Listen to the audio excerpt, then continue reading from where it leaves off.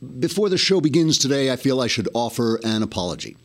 Last week, after a series of distinguished actors released a video urging Republican electors to vote against Donald Trump, I made some remarks that may have seemed disrespectful to celebrity Americans. Some things I said may have given the impression that I see celebrity Americans as spoiled, self-important, overpaid, out of control, spoiled, overrated, self-important, and spoiled. In a moment of pique, I might have suggested that celebrities are merely clownish buffoons who have the ability to pretend to be characters more interesting, intelligent, brave, and decent than themselves, and who have therefore begun to believe that they are the interesting, intelligent, brave, or decent characters they sometimes pretend to be, instead of people who are shallow, uninteresting, dysfunctional, spoiled, self-important, and spoiled. At some point, I may have recklessly remarked that a lifetime of make-believe, divorce, and rehab hasn't really equipped these fine, upstanding celebrity Americans with the wisdom to comment on anything more important than what outfit they should wear to the next awards program, where they'll pat each other on the back for pretending to be people better than themselves. I am deeply sorry if anyone got the impression that that's what I was saying when I said that, or if anyone misconstrued my words to mean what I clearly intended them to mean. The fact is, for too many years, celebrity Americans have faced real prejudice in this country. Barred from living among the rest of us, they've been forced to take up residence in restricted neighborhoods like Beverly Hills and Malibu, where they eat and work far away from ordinary people. These conditions have forced celebrity Americans to congregate exclusively with one another so that their opinions develop in a social echo chamber that would distort the outlooks even of people with intelligence and grace, let alone people who only pretend to have intelligence and grace when they're being overpaid to say intelligent, graceful things that a writer wrote for them. Let's be honest.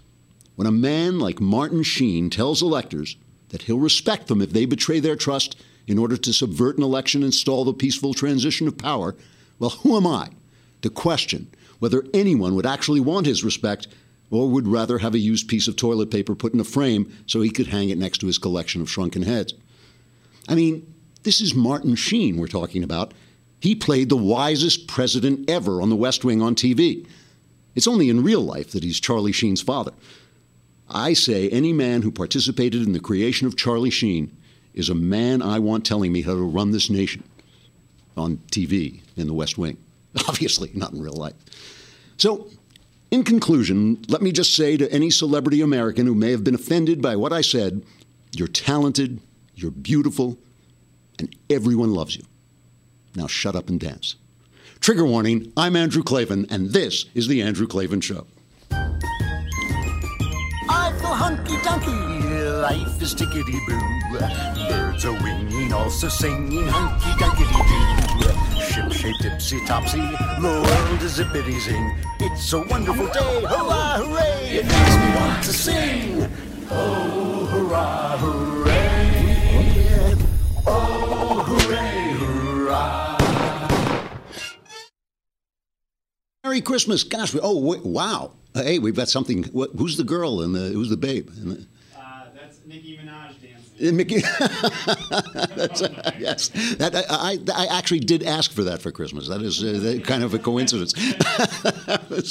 And now just to show you as a special, for those of you who are watching on the Daily Wire website, or if you subscribe, or if you don't subscribe and you're outside in the cold darkness of Facebook or YouTube, we have actually put dancers in with my opening now. We have the dance version.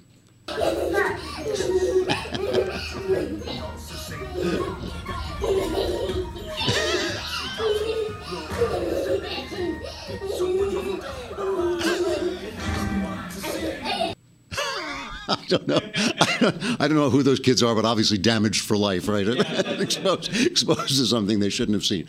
All right, it's the last week before Christmas, the last week before a long, long week, the ending of this week we lost Zsa Zsa Gabor. Somebody else died. The guy who invented the Heimlich maneuver died. Really? Yeah. Is that his name? It was something Heimlich, you know. And so he saved many lives, but now he's gone. And he choked to death. No, I'm sorry. I know. I'm sorry.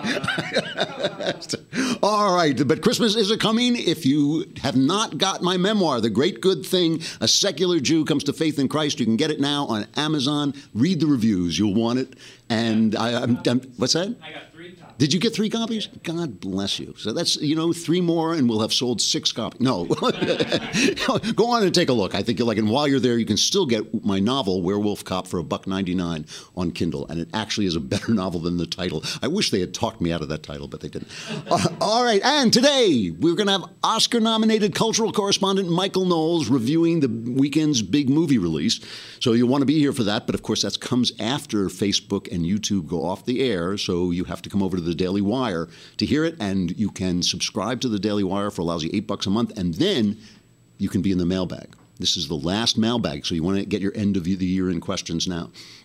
All right, the Electoral College does vote today across the country, and all those people who are afraid of Donald Trump's America are phoning in death threats to electors because they don't want to live in the evil Donald Trump America, so they're creating their own evil America. It's like where you can threaten these guys. Everybody's saying there's nothing going to. It is still 2016, so anything can happen. Like these guys may elect like Donald Duck at this point. Who knows what they'll do? But it looks like all the insiders are saying it's not going to happen. Meanwhile, Obama and the media and Michelle Obama are examining the legacy of Barack Obama. And I have to say, for high comedy, has been nothing like it. I've never seen the just unctuous outpouring of idolizing praise. I mean, you think back and you remember this is a president that Brian Williams, a make-believe journalist, bowed to. This is a guy that they bowed to. This is the New York Times when he finally got an interview with the president said, What delights you? What delights you about the presidency? That was his hard question. When anybody ever asked a question of this guy, a hard question, a real question, they would say, isn't that disrespectful? And now they're saying, oh, it's a scandal-free administration. So nobody likes this. Nobody has loved this administration more than Barack Obama. I mean, he's a smart man. He is not a stupid man. He has got to know in his heart that this is a busted presidency, because Donald Trump wouldn't have been elected if it hadn't been, right? After Ronald Reagan, there was no chance that Bush wasn't going to get elected because we wanted to keep that thing going. Everybody was happy. Everything was going well. Here's Obama in his final press conference telling everybody that the economy is great.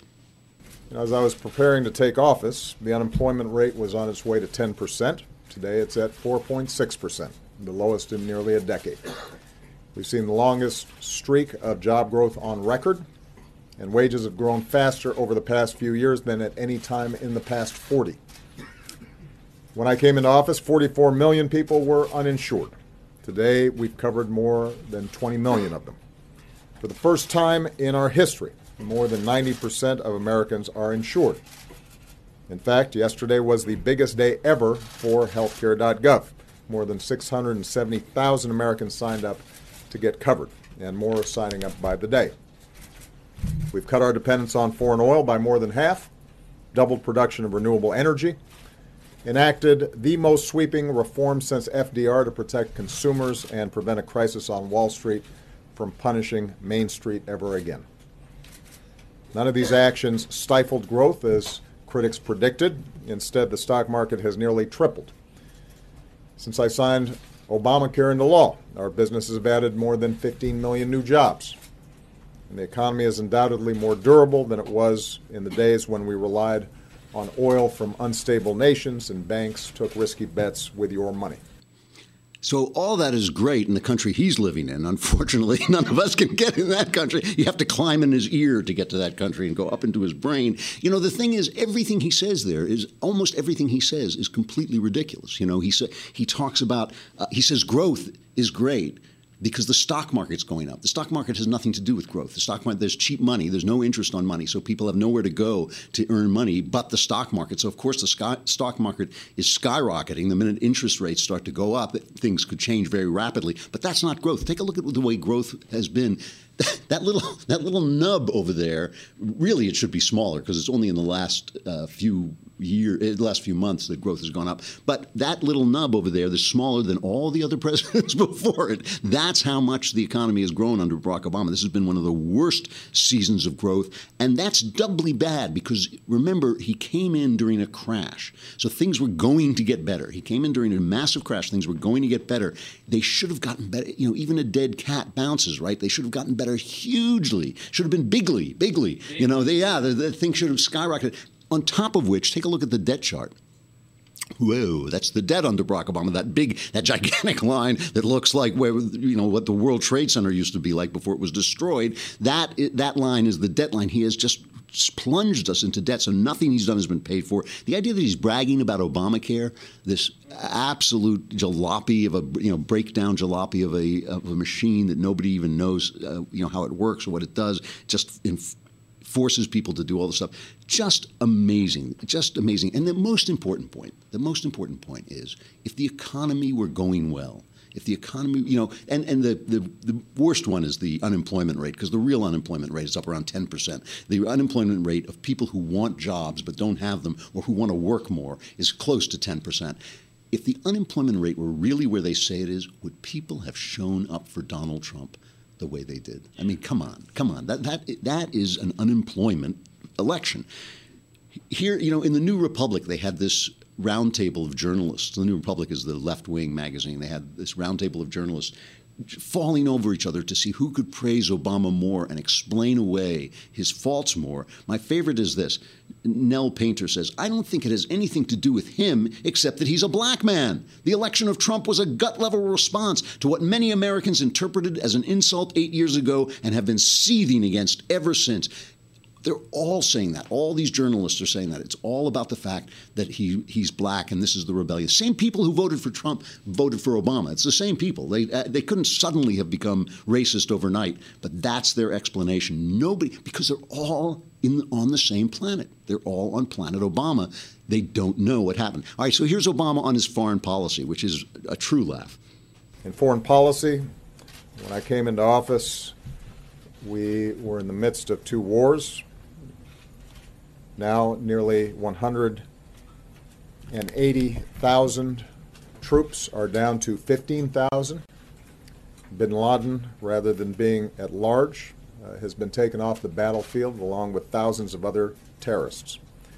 Over the past 8 years, no foreign terrorist organization has successfully executed an attack on our homeland that was directed from overseas.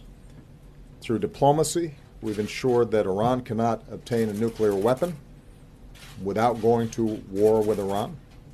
We opened up a new chapter with the people of Cuba, and we brought nearly 200 nations together around a climate agreement that could very well save this planet for our kids. And almost every country on earth sees America as stronger and more respected today than they did 8 years ago. In other words, by so many measures, our country is stronger and more prosperous than it was when we started. It's a situation that I'm proud to leave for my successor. Imagination is funny. It makes a cloudy day sunny. What is he talking about? America is more respected. I'll tell you one person who doesn't respect America very much, and that's Vladimir Putin, who sat around and listened to Barack Obama making threats about what he was going to do and how he was, the red line that he was going to draw. And then, the reason Aleppo, Aleppo, I keep going back to Aleppo because people are being murdered, children are being murdered. It's just this awful, awful, depressing situation. But it's a symbol of his malfeasance, is a symbol of his foreign policy. This has happened throughout the Middle East and throughout the world. And you can say, well, what are we supposed to do, fight in every war? You don't have to fight in every war. You just have to make your words matter. I mean, you think Vladimir Putin is sitting around worrying about what hashtag Michelle Obama is going to hold up next as he goes marching through the Middle East, making friends with the bad guys and killing off the good guys? Vladimir Putin could care less if there's a hashtag, stop it, you rotten Putin. It's like he doesn't care. And all the stuff that Obama said. Krauthammer had a really good description. Let's listen to Krauthammer describe how Aleppo got to be Aleppo. Obama imagines that the Obama deal is his legacy. It is not. Aleppo is his legacy. History will remember this as kind of a symbolism of the whole policy of retreat and the inevitable outcome. It's not as if this civil war was going to go one way or the other because of what the United States did. The Civil War was essentially in some kind of equilibrium a year and a half ago when the Russians decided that their side, Assad, was losing. The rebels were actually on the advance in Aleppo and elsewhere. He stepped in to rescue Assad, but then he saw there was no response on the part of the West, no penalties whatsoever, even economic, coming from the United States, and he decided to drive the advantage. And we are reduced now to getting speeches from our UN spokesman pleading, saying to the Iranians and the Russians and to Assad, have you no shame, have you no pity? The answer is obvious. They have none.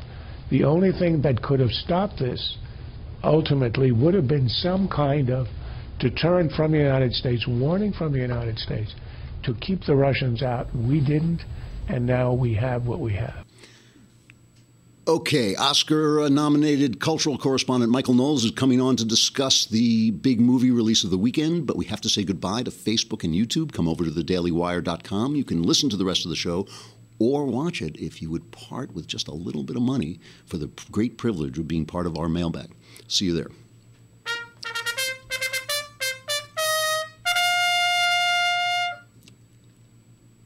You know, what we're really seeing is the fact that one of the things that right-wingers complain about the left is we complain that everything they do is based on emotion, and it's all the emotions of the elite.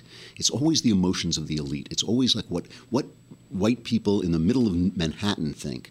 Feel is good, you know, so they feel this presidency has been wonderful for them, and I'm sure it is because they've got money in the stock market, so that's going well, you know, and these guys in the Rust Belt who are blaming the Obama administration, they're right. They are right. They did ruin the manufacturing base in this country, and they did it on purpose. But, you know, all these guys, here is Michelle Obama discussing the true legacy of Barack. What we're missing now is you know, it's all, she's telling Oprah, it's all about the hope. Have we got that? Your husband's administration, everything, the election was all about hope. Do you think that this administration achieved that? Yes, I do, because we feel the difference now. Yeah. See, now we're feeling what not having hope feels like, you know. Hope is necessary. It's a necessary concept. Yeah. And Barack didn't just talk about hope because he thought it was just a nice slogan to get votes. I mean, he and I and so many believe that what else do you have if you don't have hope?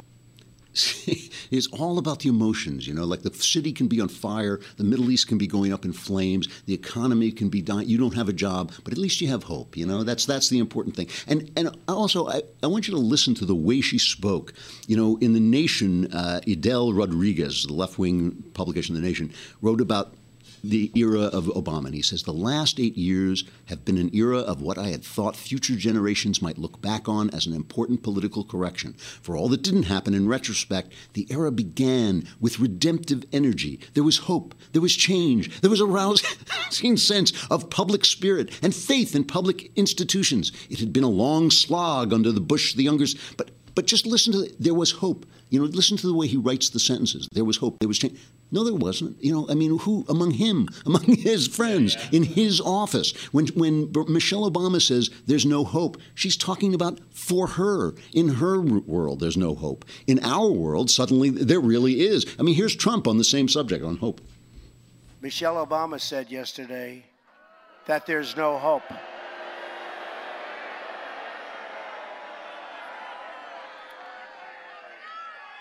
But I assume she was talking about the past, not the future, because I'm telling you, we have tremendous hope, and we have tremendous promise and tremendous potential. We are going to be so successful as a country again. We are going to be amazing. And I actually think she made that statement not meaning it the way it came out. I really do, because I met with President Obama and Michelle Obama in the White House. My wife was there. She could not have been nicer. I honestly believe she meant that statement in a different way than it came out.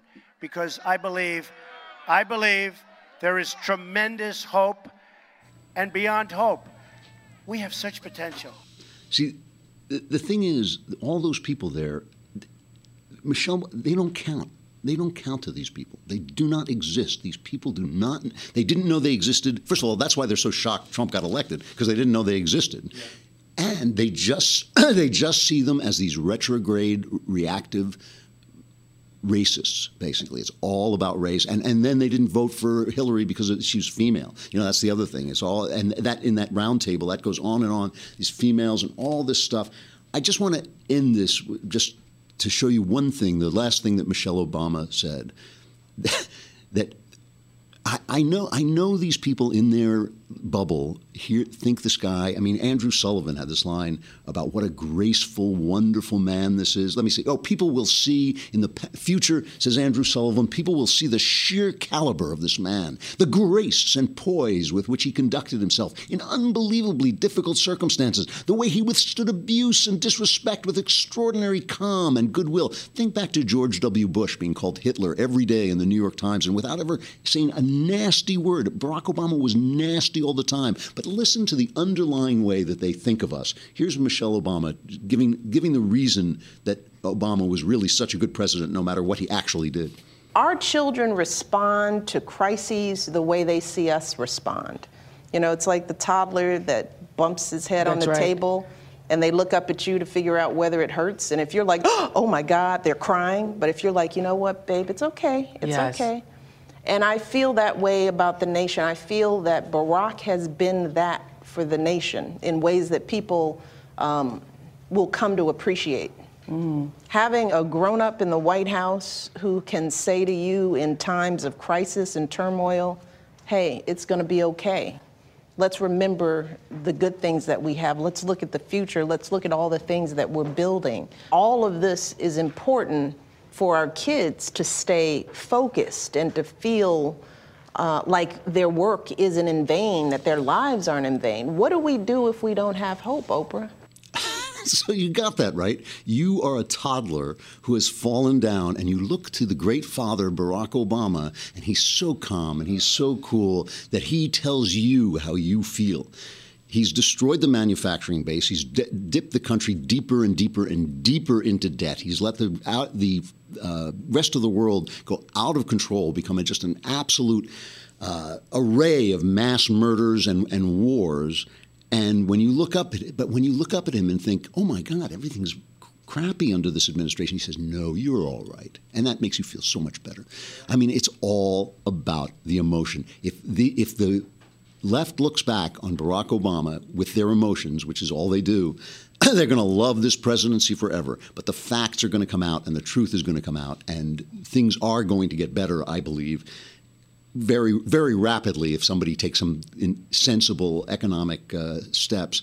And it's just not going to be supportable. We cannot live in our emotions. We have to live at least a little bit. We have to visit the real world from time to time, but apparently not if you're the Obama family and his followers. All right, let's go on to our Oscar-nominated cultural correspondent. Michael Knowles is here in Christmas. There he is. Hey. I got, you know, our technology gets better and better the closer you get. So you were out. We sent you out into the dangerous world of the culture to cover the big, important movie release of the weekend. That's right. I think we in the film-watching community have all been waiting for this for a very long time.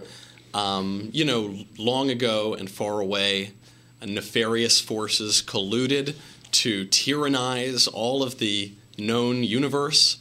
And, of course, the DVD release of Southside with You was... covers that covered it perfectly. Yeah. Man, I have been waiting and waiting for this because there was no chance that I would see it in the theaters, and I needed a coaster for my coffee cup, so I think the DVD release will be a big thing for me, yeah. I can't believe this is the first time the Clavenless Weekend has ever really impacted me personally. Because you actually watch these movies. I had to watch both of these. I watched another Barack Obama movie. I'll tell you more about that later. I watched both of these movies on my red-eye flight last night. Already I'm feeling a little tired, and nothing like a 2-hour-long bad Hugh Grant movie about the Obamas can really make you aware of your misery. We salute his dedication. Hey! That's right. So you actually watched South Side with You from the beginning to the end? I watched the entire movie, and I didn't even pause, because I knew if I paused, I would find something. I would jump out of the airplane. I would do anything to get out of there. I just, when I told you to watch it, I just wanted you to skip ahead to the sex scenes, where he screws the entire country. Yeah, that's right. No, I'm sorry. I want to hear about this. I really do. Well, do you know where I think the filmmakers went wrong? The filmmakers of the movie about the Obama's first date? This is Barack Obama's first date with Michelle. That's right. Okay. The place where I think the filmmakers went wrong is they made a movie about the Obama's first date. That's the first place. Okay, that was the first mistake. Mm-hmm. Yeah. If you look on Rotten Tomatoes, I think this tells you the whole story. Nobody has seen it. It has very few reviews, period. And you have to assume that anyone who would go to sit, even with this preening, ridiculous title, like a Hugh Grant movie about a failed president and his basically unlikable wife who said she's never been proud of her country. Yeah. You have to assume they're probably fans of the president. It had a 78% audience rating. Wow. It had a 91% critics rating. Of course. Yeah. The top critics rating was 98%. 98%. That's right. So Gone with the Wind, Star Wars, Godfather, South Side with You. That's Citizen Kane, South Side. Really, 98. Do you know who it was who said the 98%? I looked. There was a dozen reviewers or something like that. The top critics rated on Rotten Tomatoes. Unbelievable. Yeah. The really crazy thing, Hollywood pretty well. Yeah. This town, it's very hard to make a movie in this town. And there was a room full of film executives sitting there, and they heard the pitch, and they said, yeah, what we're going to do is follow this historically bad president, and we're going to focus on his taking out his wife for the entire movie. It is one day, and I'm not going to worry about any spoilers because go ahead. I will bet this sweater that nobody in your audience watches this movie. Yeah. The climax of the movie, the big moment where we're supposed to see Michelle Obama's eyes open up, and she's resisting him the whole time, and then she decides she's going to go on a date with him. And when we see that he's got the capacity for leadership is when he goes to a community organizing meeting.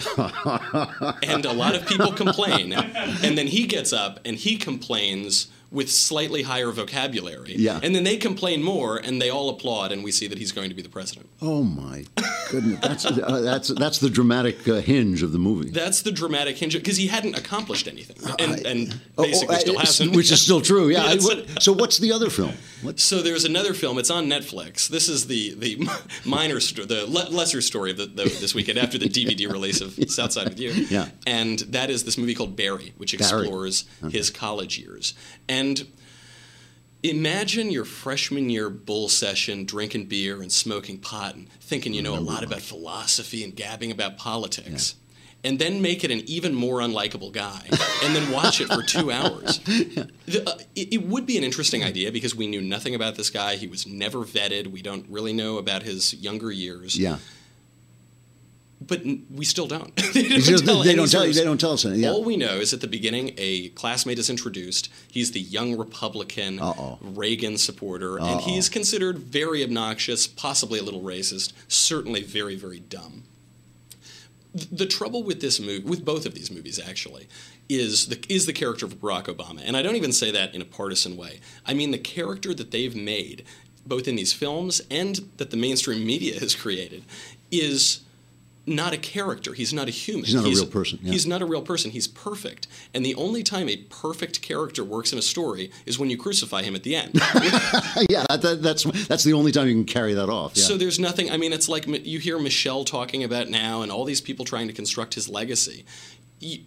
First of all, a crease in a pant leg or something to that effect probably is not good evidence of perfection.